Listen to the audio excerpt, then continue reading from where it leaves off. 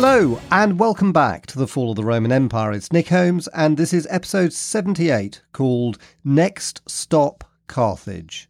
In the last episode we heard how the Nika riots left the heart of Constantinople a burnt-out wreck with 30,000 dead on the streets. The anonymous author of the Paschal Chronicle described the shocked silence in the city on the day after the riots were crushed. Quote, "And on the 20th of January, a Tuesday, all of Constantinople was quiet, and no one dared to go out, but only the shops which provided food and drink for needy people were open, and business remained untransacted, and Constantinople was without commerce for a number of days." End quote. Justinian had survived, but only just, and only thanks to Theodora and Belisarius. Without them, he would almost certainly have fled the capital and been deposed, relegating his reign to a footnote in the history books.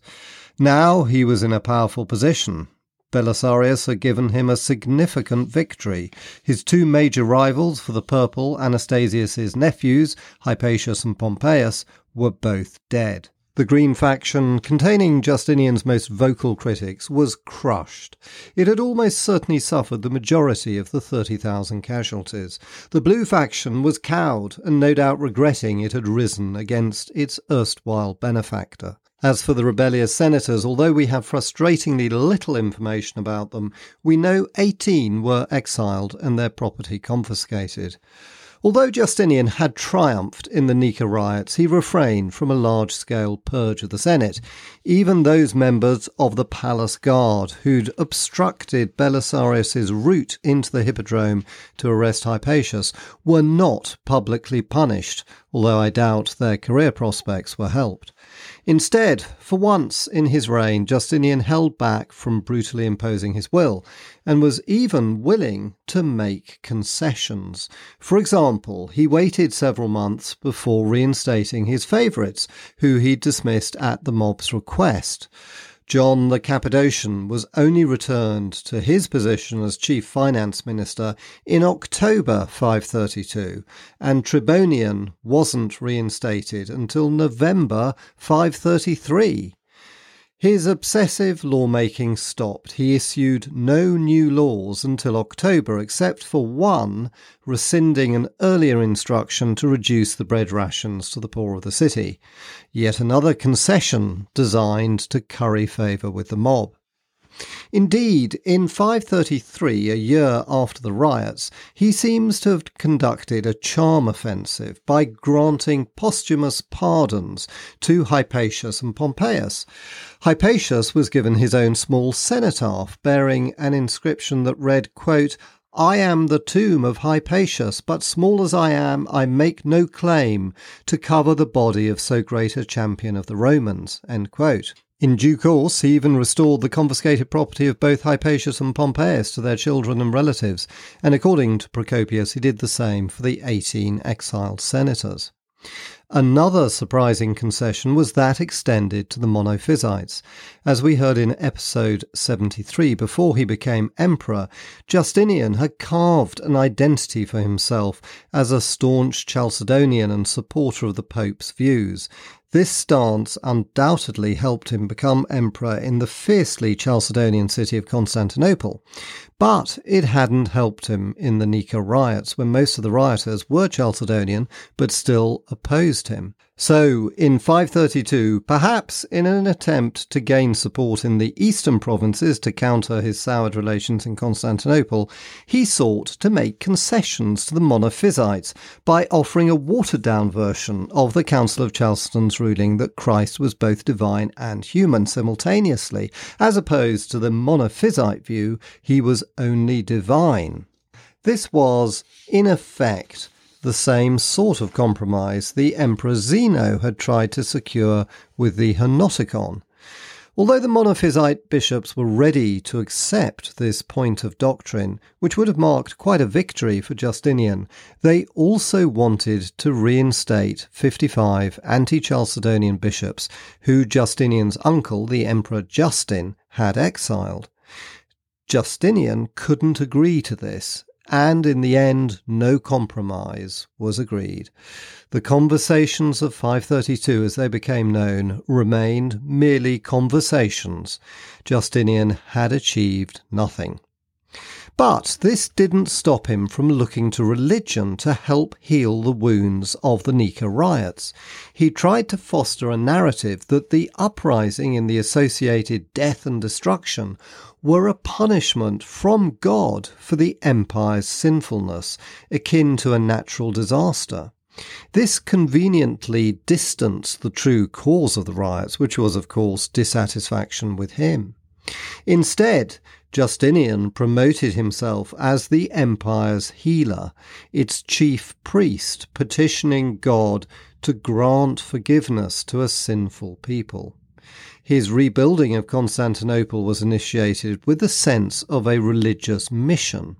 His top priority was to rebuild the Church of Hagia Sophia, the city's effective cathedral, more splendidly than it was before, as a celebration of God's power and an entreaty for divine protection.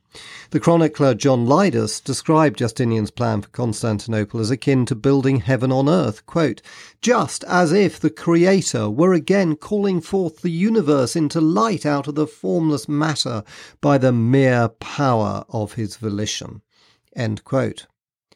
And Justinian's building program exceeded all expectations. In just 5 years and 10 months, Hagia Sophia was built on a staggering scale and with such care and attention that it survived to this day, largely intact, to dominate modern Istanbul. Two architects, Anthemius of Tralles and Isidore of Miletus, were given the commission for the new building. Anthemius was a renowned mathematician, and it was his calculations that enabled a radical new church design. Instead of the traditional basilica structure with pitched roofs, widely used in churches in the late Roman Empire, such as the magnificent churches in Rome of St. Peter and St. Paul, Hagia Sophia had an enormous dome, more similar to the classical Roman Pantheon. Domes thereafter became the new fashion in the Eastern Roman Empire and, of course, proved to be hugely influential in later centuries on Islamic mosques and Russian Orthodox churches. Even before Hagia Sophia was built, Justinian had experimented with a mini-dome in the church of Saints Sergius and Bacchus in Constantinople, which still stands today. But the dome of Hagia Sophia was breathtakingly large. The whole building was huge, some 90 metres long and 70 metres wide, probably the largest in the world at that time. And the scale and height of the dome remained unsurpassed for 1,000 years until the Renaissance version of St. Peter's in Rome was built in the 16th century. When Justinian dedicated the building on the 27th of December 537, he's said to have exclaimed, "O Solomon, I have outdone thee," in reference to the grand temple Solomon built at Jerusalem. Hagia Sophia immediately became synonymous not just with Justinian, but with the power and authority of the Eastern Roman Empire. Its spacious interior, with the light radiating through its topmost windows like a celestial beam, and its great beauty enhanced by sheets of wall-to-wall mosaics, together with its amazing acoustics, conspired to make it the vision of heaven on earth Justinian had hoped to create. Indeed, it was so breathtaking that in the 10th century, Viking visitors from the newly founded Principality of Kiev believed they'd actually been to heaven when they entered the church and immediately converted to Christianity. Justinian's rebuilding project didn't stop there. From 532 until 543, during the era of reconquest in North Africa and Italy, he carried on building. 32 more churches were constructed, 6 hospices, and a host of public buildings were restored, as well as new harbours dug for the city. After Hagia Sophia, the most impressive surviving church of Justinian's is the domed Basilica Church of Hagia Irene, close to Hagia Sophia in modern Istanbul, but often ignored by tourists in preference for its more splendid sibling. In addition, there still exists the spectacular remains of an enormous water cistern built by Justinian, again close to Hagia Sophia, and today called the Basilica Cistern, or in Turkish the Yerebatan Saray, which is extremely well preserved and contains hundreds of ancient columns collected from pagan temples. It's now one of the top tourist attractions in modern Istanbul and a favourite location for many films, including the James Bond From Russia with Love. Most of Justinian's other buildings have been lost over the centuries, including a restored Church of the Holy Apostles, which was Constantine's largest church and which was damaged in the riots, and dozens of other smaller churches, as well as the restored baths of Zeuxippus and the main entrance to the imperial palace called the Chalke, or Bronze Gate, which was, in effect, a colossal triumphal arch. Perhaps the most striking monument of all was situated in the Augusteion Square, which stood flanked by Hagia Sophia, the baths of Zeuxippus and the Chalke Gate. This was the heart of the city, a bit like Trafalgar Square in London, and in 543 Justinian built what would have been the most striking monument of all, an enormous column with a bronze statue of himself on horseback. Unfortunately, the Turks pulled this down at some point after 1453, but our records of it are good, and at some 70 metres tall, it would have towered over even Hagia Sophia itself. Justinian's statue faced east, with one hand holding a globe with a cross upon it, and the other stretched out, according to Procopius, as if he was commanding the world to stop and fall at his feet. By putting himself at the heart of both this vast rebuilding programme and imbuing it with a Christian message, Justinian behaved similarly to the Emperor Constantine. Indeed, in the 530s, the city of Constantinople, in effect, moved from being Constantine's city to Justinian's, and so it would remain until it fell to the Turks in 1453. But now we need to return to the year 532, when this rebuilding project was but a glint in Justinian's eye. For in that year he was still under intense pressure and unsure how long his regime would last. In his new conciliatory mood, he made his biggest concession of all, and arguably the one that was least justified, a humiliating peace with Persia. The origins of this lay with the Shah Kavad's death in April 531. Because of this, the Persians had broken off their offensive directed principally against Martyropolis. Kavad's death sparked a period of instability in Persian politics, with his son and successor Khosroes facing opponents internally in much the same way that Justinian was challenged in the Nika riots. To concentrate on these domestic problems, Khosroes was willing to make peace with the Romans, and especially so since it transpired that Justinian was also desperate to end the Persian threat and stabilise his eastern frontier. Therefore, soon after the Nika riots in the spring of 532, the so-called Endless Peace was signed. But this wasn't an agreement between equals. Justinian paid Khosroes the enormous sum of £11,000 of gold to secure it, and handed over two forts the Romans had taken from the Persians in Armenia, Bolon and Pharangian. In addition, he agreed to demilitarize Dara, which the Emperor Anastasius had constructed as a major fortress opposite the Persian centre of military operations at Nisibis.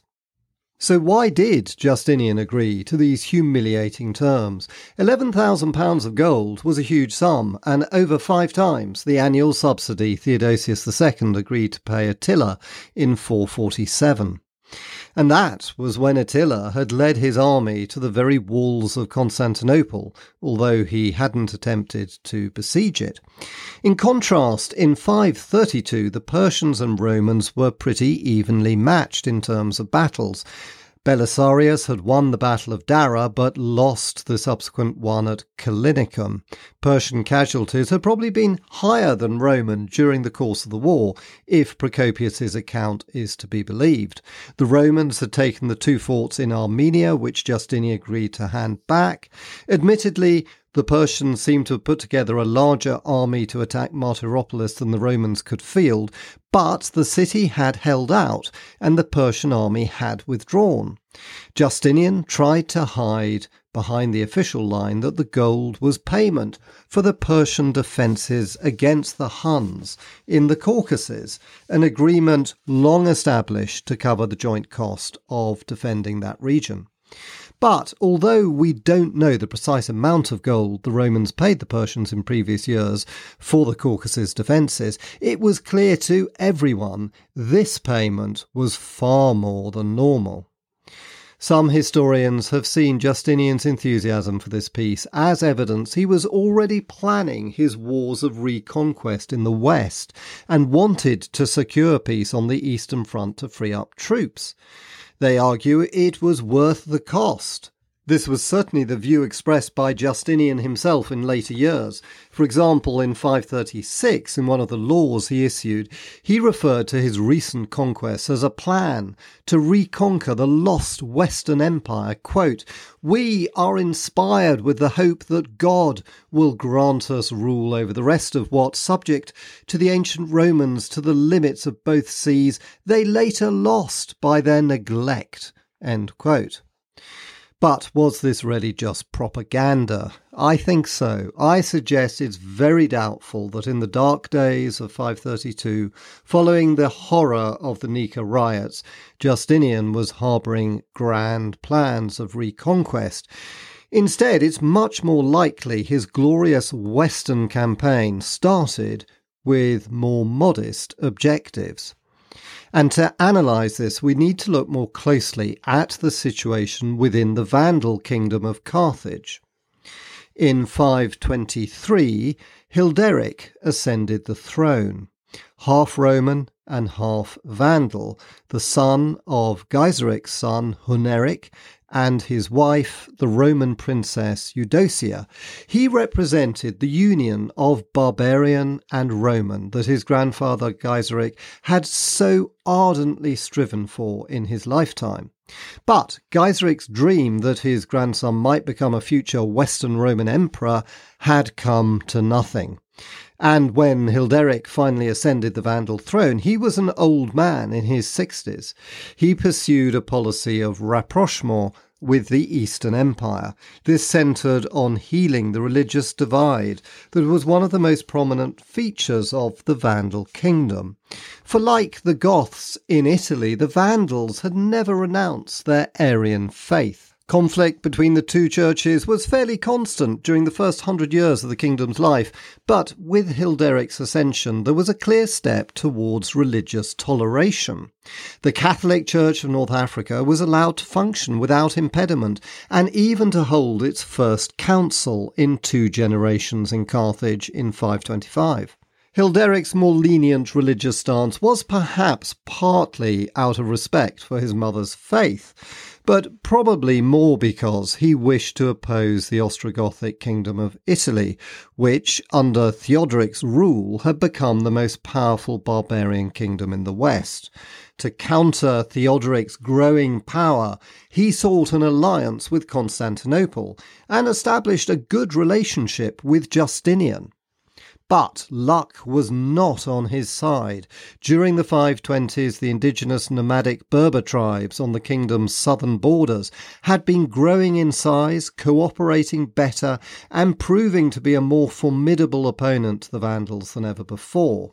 Hilderic was not a strong military leader, and he was too old to lead his troops into battle, and in late 529 or early 530, the Vandal army suffered a serious defeat in the province of Piacenza.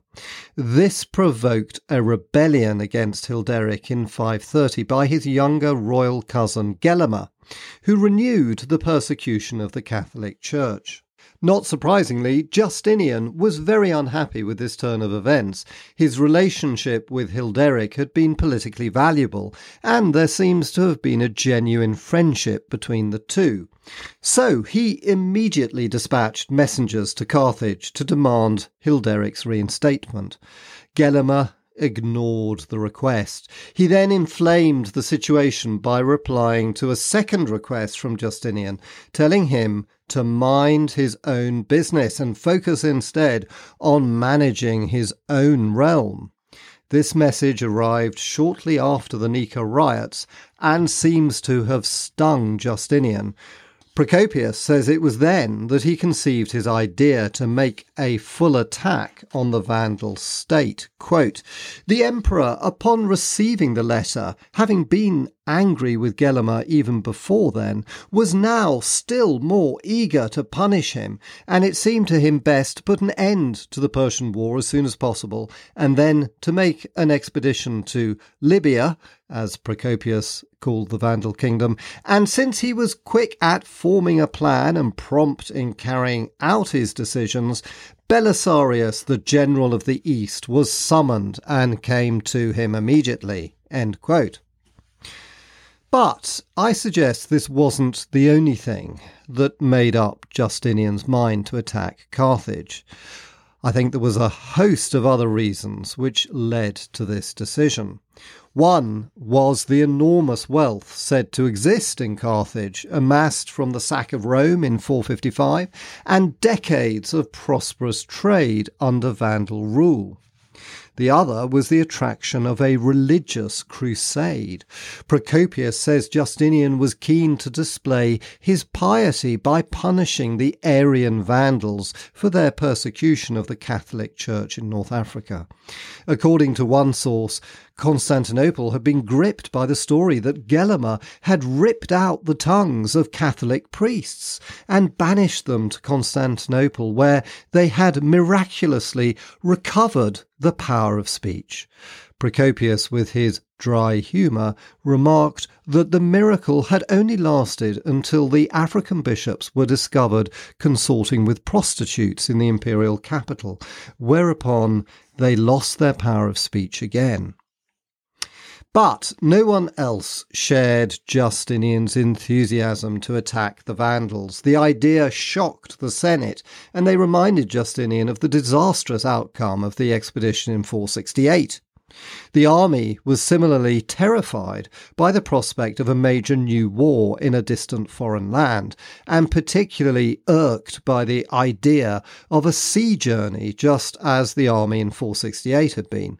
To quote Procopius again, the soldiers also, who recently returned from a long, hard war, i.e. against the Persians, and had not yet tasted to the full the blessings of home, were in despair because they were being led into a naval expedition, a thing they were ignorant about, and because they would be sent from the eastern front to the west in order to risk their lives against Vandals and Moors.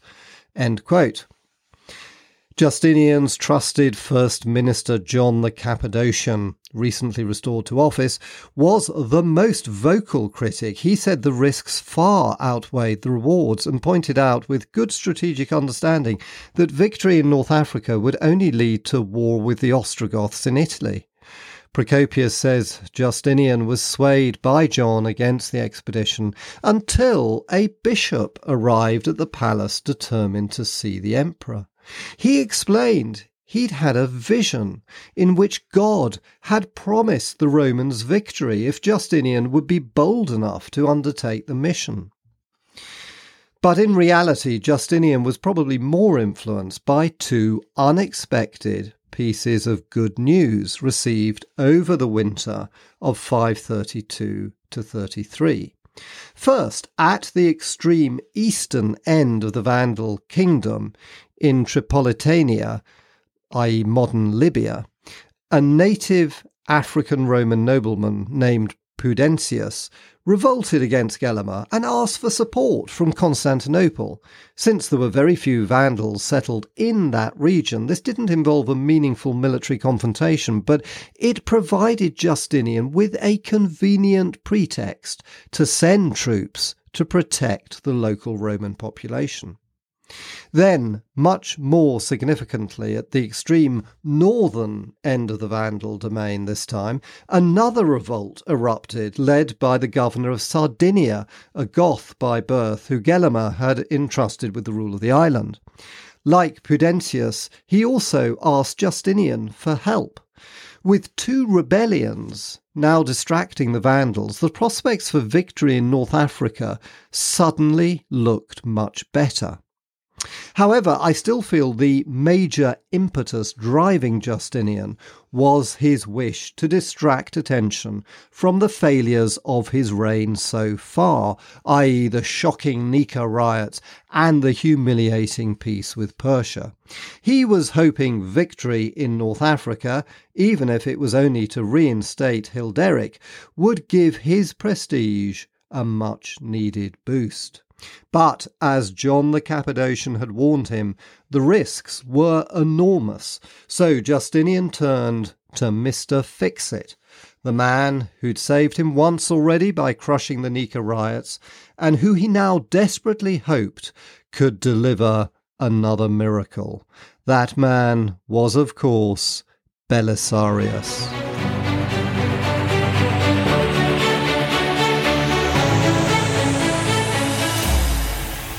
And that ends this episode. Thanks so much for listening, and I hope you enjoyed it. And in the next episode, which will be in 2 weeks' time on the 2nd of March, we'll continue with the extraordinary story of Justinian and Belisarius. And in the meantime, please do leave a review if you like the podcast, and do also check out my website, nickholmesauthor.com, link in the show notes to find maps, blogs, and a free ebook. Thanks for listening, and see you next time.